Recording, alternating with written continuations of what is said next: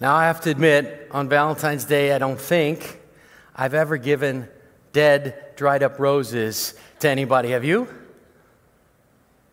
Some of you? Maybe? No, I've never. But as we watch this, just this sermon video, before, I think it does a great job of encapsulating what happens when someone's unfaithful. And we're going to be talking a lot about unfaithfulness today. I'm sorry. Hosea chapters 4 to 14 talk about it. Last week we talked about faithfulness, right? And we talked a little bit about unfaithfulness, but this week we're going to talk a little bit more about unfaithfulness, but also talk about faithfulness. So either way, But the scriptures teach it, and so we preach it, amen? And here's the truth about the scriptures, that God doesn't want to leave us in that dead state. He is faithful even when we're not. He brings new life. He wants to, and He does it. And He raises up those dead flowers that become ashes, right? The deadness in our life, and He raises it up new again. That song that we sing here, Graves into Gardens, says that, right? Even the book of Isaiah does. That those dead things He makes beautiful. And I love that. So happy Valentine's Day. And I know it's a special day for some of us, right? And maybe for some others, it's not so special. But I hope that as we leave this place, it's my prayer that each and every one of us would know God's love for them, that God's love is better than any human's love. Amen? And that Jesus is the best Valentine's gift we could ever receive in our life. He's the best expression of love that we have ever gotten. And really, that's what Hosea is about. We're in our two-part series in this Old Testament book that's, by the way, 2,800 years old.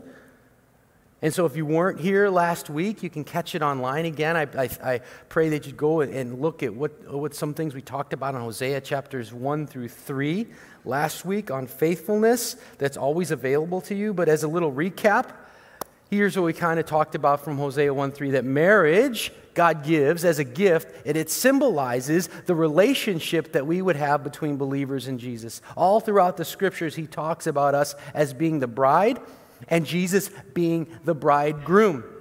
We talked about how faithfulness is not just important in marriage, but in any relationship, really. In a relationship with friends, and especially within our families. And we talked a little bit about the task of prophets in the Old Testament. Do you remember that? And what they were called to do, really hard task and sometimes strange task. And Hosea's special task was to marry a woman that was unfaithful. Not only unfaithful, but have children with her and remain married to her.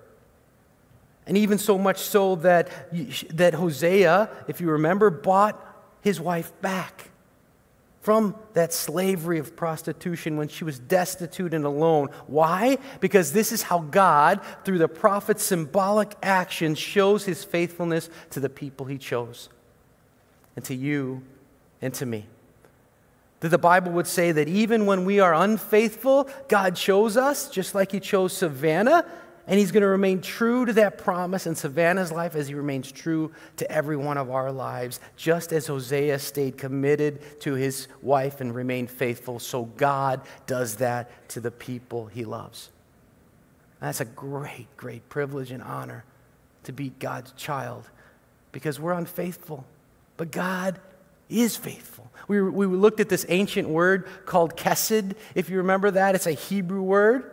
And by the way, if you open up your Bibles or on your phones, maybe it's on your phones, I don't know, but in your Bibles, if you want to learn the Hebrew alphabet, I know you do want to learn the Hebrew alphabet, go to Psalm 119, 176 verses in Psalm 119, and before every section, it has all the Hebrew letters. And so you have 3 letters pretty much in root words of any word in Hebrew. It's kesed, it goes from right to left, so that's cheth and samech and daleth. And these 3 little dots here are kind of the sound. So you have kesed. And I know what you're thinking. That was worth the price of admission today. I know. Yeah. Some of you are really interested in that. I know others are not. But it's just something that I think is fascinating, because there's really not a word like it in English. But it means steadfast love, mercy, covenant, faithfulness. And the Bible declares God's faithfulness all over the place. Just a few scriptures I read it as a blessing. I'll read it again this week from 1 Thessalonians 5. He who calls you is faithful. Our affirmation last week was from Lamentations. The Lord's mercies are new every morning. Great is His, what? Oh, great is His? Thank you. From Psalm 119, your faithfulness, yours, God, endures through all generations. I think about this as I've become a grandparent of 3, just kind of like that. 1 biological, 2 have been adopted or in the process of adoption. I have 3 grandsons, and I think about God's faithfulness in our family. It endures through all generations. What a blessing to trust in that. Exodus 34 says, the Lord is merciful and gracious, slow to anger, abounding in chesed, abounding in steadfast love and faithfulness. In the Psalms, all His work, everything God does, it's done in faithfulness for us. Faithful God we have. Amen? What's most amazing about God's faithfulness is that it doesn't depend on us. It's all about who He is. That's His character. It doesn't depend on us. I want you to think about the relationships that you have between a husband and a wife, or between families and friendships. If one person doesn't keep their end of the bargain, right, or doesn't do what's needed, right, what happens? The relationship kind of fizzles out, doesn't it? And then what if that person is unfaithful? Well, that friendship or that marriage, it may break up. But thank God, He's not like us. He is perfect and true and faithful, because when we're unfaithful, He keeps His promises. His undeserved chesed, His kindness and mercy, it's there each and every day for us. That's the God we can trust in. So when we fall and we stumble and we mess up, we can go to a faithful God and say, God, You promise not to be like some of our broken relationships. You're true and faithful to me. Praise God. And so in Hosea chapters 4 through 14, this is what we're going to do. We're going to see how the nation of Israel, God's chosen people, how they were unfaithful. And we're going to see what God's reaction was. Now we're going to be flipping around back and forth from Hosea 4 to 6 to 11 to 14, back and forth. So it's always going to be on the screen. But you can always follow along in the Scriptures. So open up to Hosea chapter 4. That's where we're going to start today, beginning in verse 1. And I'm going to ask you, as we go through this message, to examine your life, to think about our generation, how we're unfaithful to the Lord. You might want to make a list of that. It's provided for you in your sermon outline. Just start that, Put things in there that come to mind. Hosea chapter 4, beginning in verse 1. Hear the word of the Lord, you Israelites, because the Lord has a charge to bring against you who live in the land. There is no faithfulness, no love, no acknowledgement of God in the land. There's only cursing, lying, murder, stealing, and adultery. What's that remind you of? God's what? God's commandments, right? Cursing, lying, murder, stealing, adultery. They break all bounds. And then what happens? Bloodshed follows bloodshed. That's what happens when you break God's commands. Maybe not physically, but blood flows. Skip to verse 6. My people are destroyed from lack of knowledge. Because you have rejected knowledge, I also reject you as my priest. And I'm going to stop there for a minute and have you consider that when you go through the Old Testament, okay, especially in the book of Proverbs, if you ever read and it kind of gets confusing and you replace knowledge or wisdom with the word Jesus, it makes it even clearer. A little tip for you, okay? One with a lot of tips for. So here, listen to verse 6 again. My people are destroyed from lack of Jesus. Because you have rejected Jesus, I also reject you as my priest. Does that make better sense? I mean, they were rejecting the gifts that God gave. Even the gift of the promise of Messiah and all that brings with it. And so what happens? Because you've ignored the law of your God, I also ignore your children. Yikes. I mean, that's what happens. You reject Jesus. We're going to find out why. Skip to verse 10. They've deserted the Lord to give themselves to prostitution. My people consult a wooden idol and a diviner's rod speaks to them. A spirit of prostitution leads them astray. They are unfaithful to their God. So you can add to that list, deserting the Lord, worshiping idols. That's really the how of God's people. That's how they are being unfaithful. And really, I only have time in my message to go over chapter 4, but if you read 5 through 14, you'll find a whole list of sins that God points out. And it shows how God's people were being unfaithful. And not just unfaithful, they were being unrepentant. And I just praise God that there's times in our life when we are repentant. That's a gift from God. When we say sorry and our hearts condemn us, right? We say God is greater than our hearts. But these people, they weren't just being unfaithful and unrepentant for a day. Not just for a year, not just for 2 years, but hundreds of years. Generations worth of unfaithfulness and unrepentance. And how do you think that would make God feel? It's like a slap in the face to him. Don't you think that he would be hurt? He would be sad of all the things that they did. Remember, it's 2,800 years ago this book was written. It's after kind of the greatest period of the kingdom of Israel. Okay, after David and after Solomon. They had everything. They were the most powerful nation, but now other nations are around them. Remember, it was a divided kingdom, and they started following after other gods, and maybe they followed after other gods because of fear. Maybe they truly believed that these gods were more powerful than the God that they worship, but they committed adultery, basically, because they were clinging to idols. Now, it's clear that when you look back on things, you don't have to go to that slide yet. When you look back on things in the Scriptures, it's clear that we can do this, right?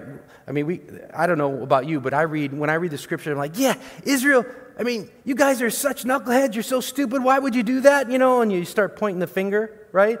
But when you point the finger, how many fingers are pointing back to you? 3, right? Point at you, 3 are pointing back at me. So we have to take a look at our own life. Not just what Israel did. Did they deserve it? What happened to them? Yeah, they did. Was God correct to call them out for the sin? Yes. Is He correct to do that today? Absolutely. Do we cling to idols today? Answer, yes. So we get to identify those. But when I was thinking about clinging to idols, I thought about this. I thought of my oldest kid, my 2 oldest kids, Lauren and Brandon. I mean to tell you, for I don't know how many years, they were clinging to their blankies.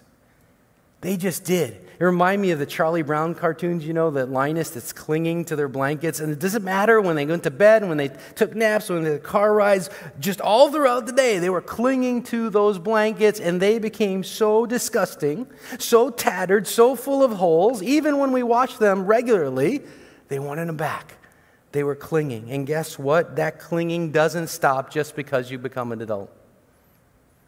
I was 1 year into my marriage, 1994.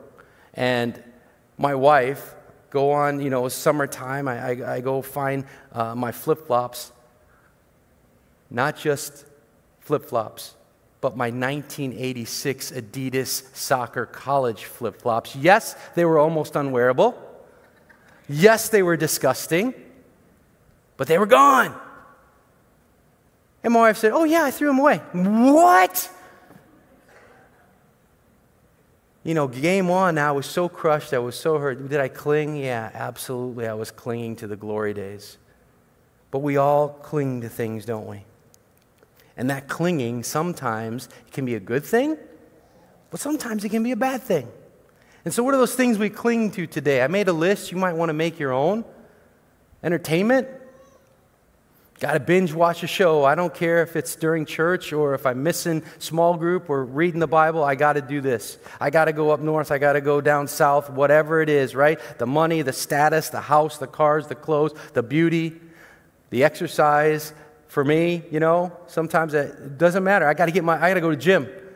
Doesn't matter if I had my time with Jesus. I got to go. Drugs, alcohol, family, friends, food, sex. You name it, right? I mean, just think about this, especially that last part, right? the last one. A thought came to me. I was watching Super Bowl 55. What is it, 2 weeks ago? by now? Super Bowl 55 and the halftime show. That was kind of clean, but the halftime show before that, at least that's what I heard because I had it on 2 years ago with the J-Lo Shakira thing. My wife said, oh no, turn it off. I mean, any social media, anything we have, it's skin right away, right? Is sex good? Yeah, it's absolutely. And in the context of marriage, is food and family and friends, that's all good stuff, right? But what happens when we cling to them and we can't let go? What happens when we place them above God? What happens when we place them before God? That's when it becomes idolatry. That's when it becomes adultery. That's when it becomes unfaithfulness. Because who deserves the number one spot in our hearts? Sunday school answer? Jesus or God? I'll take both. You're right. Yeah, he deserves it. That is so true. Because of what he's done for us. And our meaning in life can only be found in him, not in that stuff. So where does our unfaithfulness lead us? It leads us to be disappointed. It leads us to be empty. If you remember from last week in Gomer and what she was doing, she kept running after her lovers, the Bible said, but couldn't catch them. She tried to look for them, but couldn't find them. See what happens when we try to cling to something that we want to satisfy? It becomes insatiable. And it never is enough. I read an article a couple weeks ago that made a good case for another idol that we could cling to right now. Maybe we could do it before this, but certainly during this COVID pandemic. And the article said health and safety, that it could be an idol too. And asked the question, could we as a nation be clinging to keeping our health and safety as a priority and above God or before God or more important than acknowledging God? Don't get me wrong. I acknowledge the reality of this virus. I mean, the week at Christmas time, right as we were coming back from St. Louis, my whole family got it. It wiped us out. Thank God we got it all at one time, and thank God it wasn't too catastrophic, but I know it's real. I know it's dangerous. I know it's life-threatening to some. However, as Christians, have we become so fearful that we're putting the safety of our health above worshiping God? And maybe without realizing it, creating some bad habits. Is our fear of sickness and death overshadowing the health of our faith? I can't answer that for each of you. I can't, but I thought it was a challenging question and worth considering today as we talk about what things can become idols and what we can cling to. Praise God, we have the technology, right? For some that are truly immune compromised and it's dangerous to come out, praise God that you're watching online and that you're worshiping together at home. That's awesome. However, as I mentioned, if you remember last week, maybe not, if you were here before that prayer time last week, I said, man, how good is it that we can come together and personally worship as followers of Jesus? Because in the truth of the Scriptures, from the Bible, it's clear that the public gathering of believers is sacred and important. How do I know that? The Bible says it. Hebrews chapter 10, verse 25 says, don't give up meeting together. Let us not give up. Because some in the habit of doing. But let us encourage. Let's encourage one another as the day approaches, the Bible says. And I do long for the day when we can come together without masks. And we're being together. And really, Satan, I think, who is alive and well, he wants to use this time in the church for maybe some, not all, maybe some, to lull them away from good habits and would turn into clinging to something else. I mean, God can do that, use everything. Sorry, not God. Satan can use that. But take a look again, a little bit of the long list of idols there that I put before you. You know, people, we cling to those things. We cling to them because we think we can't get enough, or we can't get through life without them. That we can't make enough, right? Have enough power, have enough wealth, whatever it is, whatever that idol has to offer, because we think that these things satisfy. Yeah, we're not making carved wooden idols out of something like the people of Israel did. That doesn't mean we don't commit adultery. That doesn't mean we're not unfaithful to the Lord with modern day things because we cling. We cling to things that are powerless and empty and that lead to dead ends, just like those roses do. And so as we look in the book of Hosea, we're going to see what the consequences were to the Old Testament people. Hosea warns them over and over again, turn away, turn away. Yet they remain unfaithful. Chapter 4, verse 19 says, this is what's going to happen. A whirlwind will sweep them away, and their sacrifices will bring them shame. Chapter 11, verse 5 through 7, because they refuse to return to me, the sword will whirl against their cities, demolish their gate bars, and consume them because of their counsels. So my people are bent on turning from me. I don't know about you, I know about me. And sometimes I'm bent on turning from God because all that stuff that we, is more important. I have to come to church. I have to be doing my quiet time at home. God, help me. That's why we're with family and friends worshiping together to point us to Jesus. People of Israel did the same thing for hundreds of years, and so Hosea's prophecies, they finally come true. Remember I said it was like 800 years before Jesus? But in 722 BC, the Assyrian army then takes the northern kingdom down, captures them, makes them serve Assyria. Then in 586, the southern kingdom, Judah, falls to the Babylonians. So idolatry, it leads us down disastrous roads. It's no different today. No different today because addictions that can start out to be fun, right, become unbreakable habits. People let us down. The stock market crashes, right? Homes need to be repaired. Cars need to be fixed. Our age, makes our beauty fade. And yet we want to cling to these things and not to God. That's unfaithfulness, and that leads to bad consequences. And so you might be wondering, well, why would the Lord, who loves us so much, allow us to experience such negative consequences? Why wouldn't He just save us from all this pain? If you're a follower of Jesus, keep asking that question. It's a good one to ask. Because God allows us to experience these consequences of our sinful actions, to experience unfaithfulness, because that often leads back to repentance. Because God will do whatever it takes to have a close relationship with us. That's what He wants. And then we maybe hit rock bottom. And we say, what have I done? What idol have I clung to that brought this on myself? Satan, what are you doing? World, what are you doing? My own sinfulness, what are you doing? Those are the three enemies that we have, right? The devil, this world, and our own sin. Because God gives humans this freedom to choose these physical material idols and freedom not to choose them, but to choose Him. Why does He allow this? Because it causes us to give up our grasp on clinging to something that's bad to help us return to Him. And we realize then the only thing we need is Jesus in our life. When God's people are unfaithful, I love this, He didn't walk away. He didn't say, you know what, because you're unfaithful, I'm going to choose another nation. No, He kept true to His promise because that's where Messiah comes. He is faithful to His people. He longs for them to return, and He waits patiently. That's what the book of Hosea is about. Just like Hosea did with his wife, so Israel, God is doing this with Israel. Hosea chapter 6 says it this way, verses 4 through 7. What can I do with you, Ephraim? And I want you to hear God's tender love even through this. Ephraim is just another word for Israel. What can I do with you, Ephraim? What can I do with you, Judah? Your love's like the morning mist, like the early dew that disappears. Therefore what?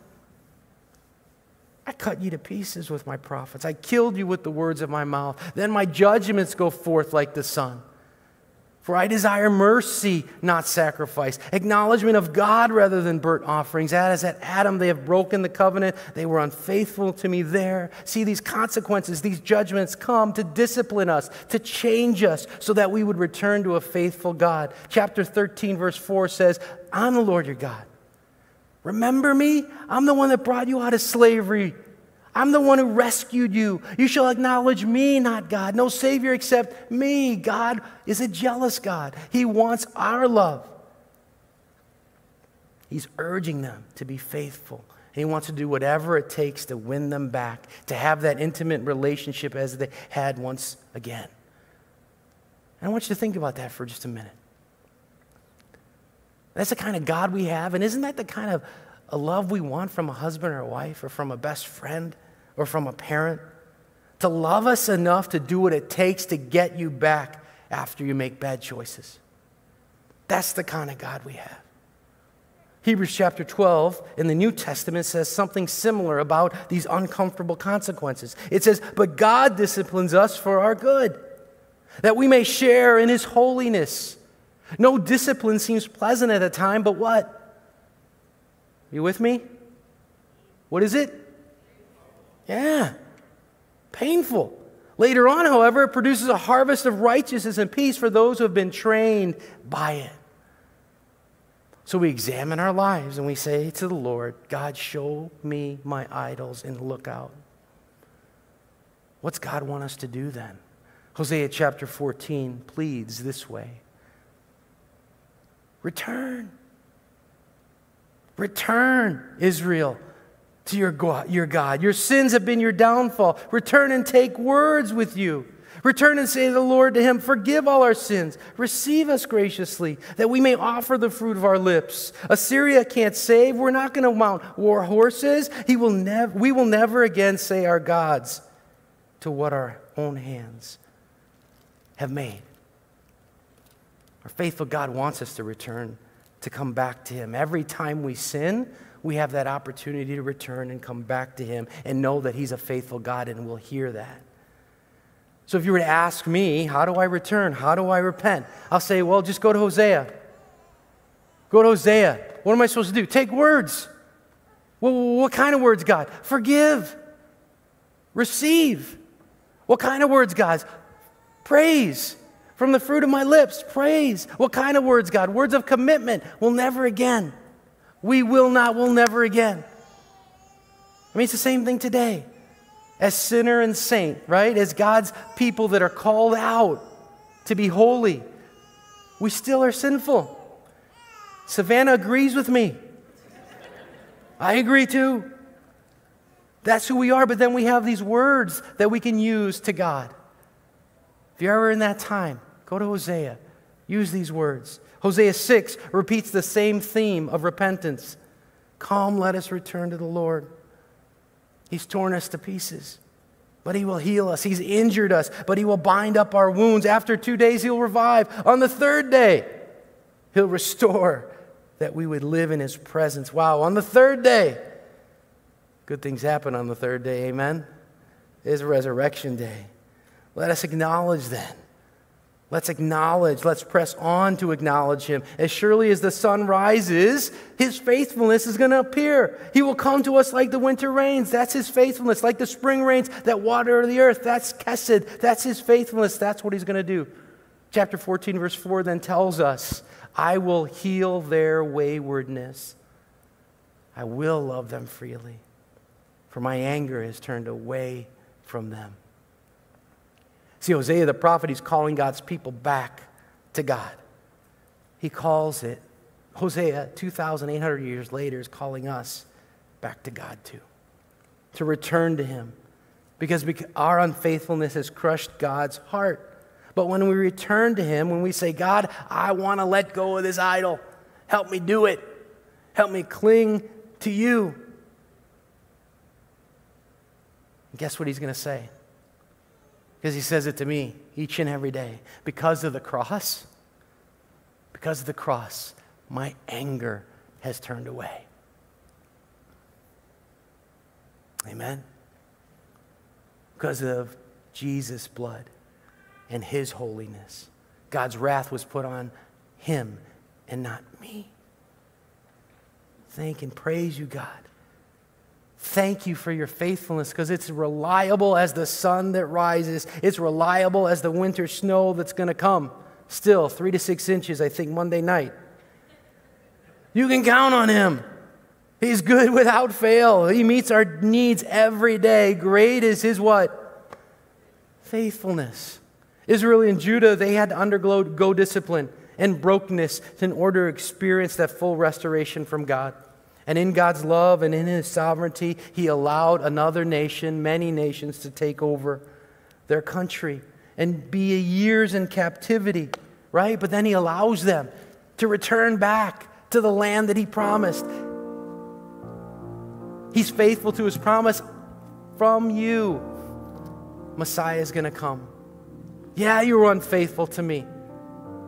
I'm still going to give through you, through Abraham and David and Moses and Abraham and David and Solomon. I'm still giving you Jesus. He does that today.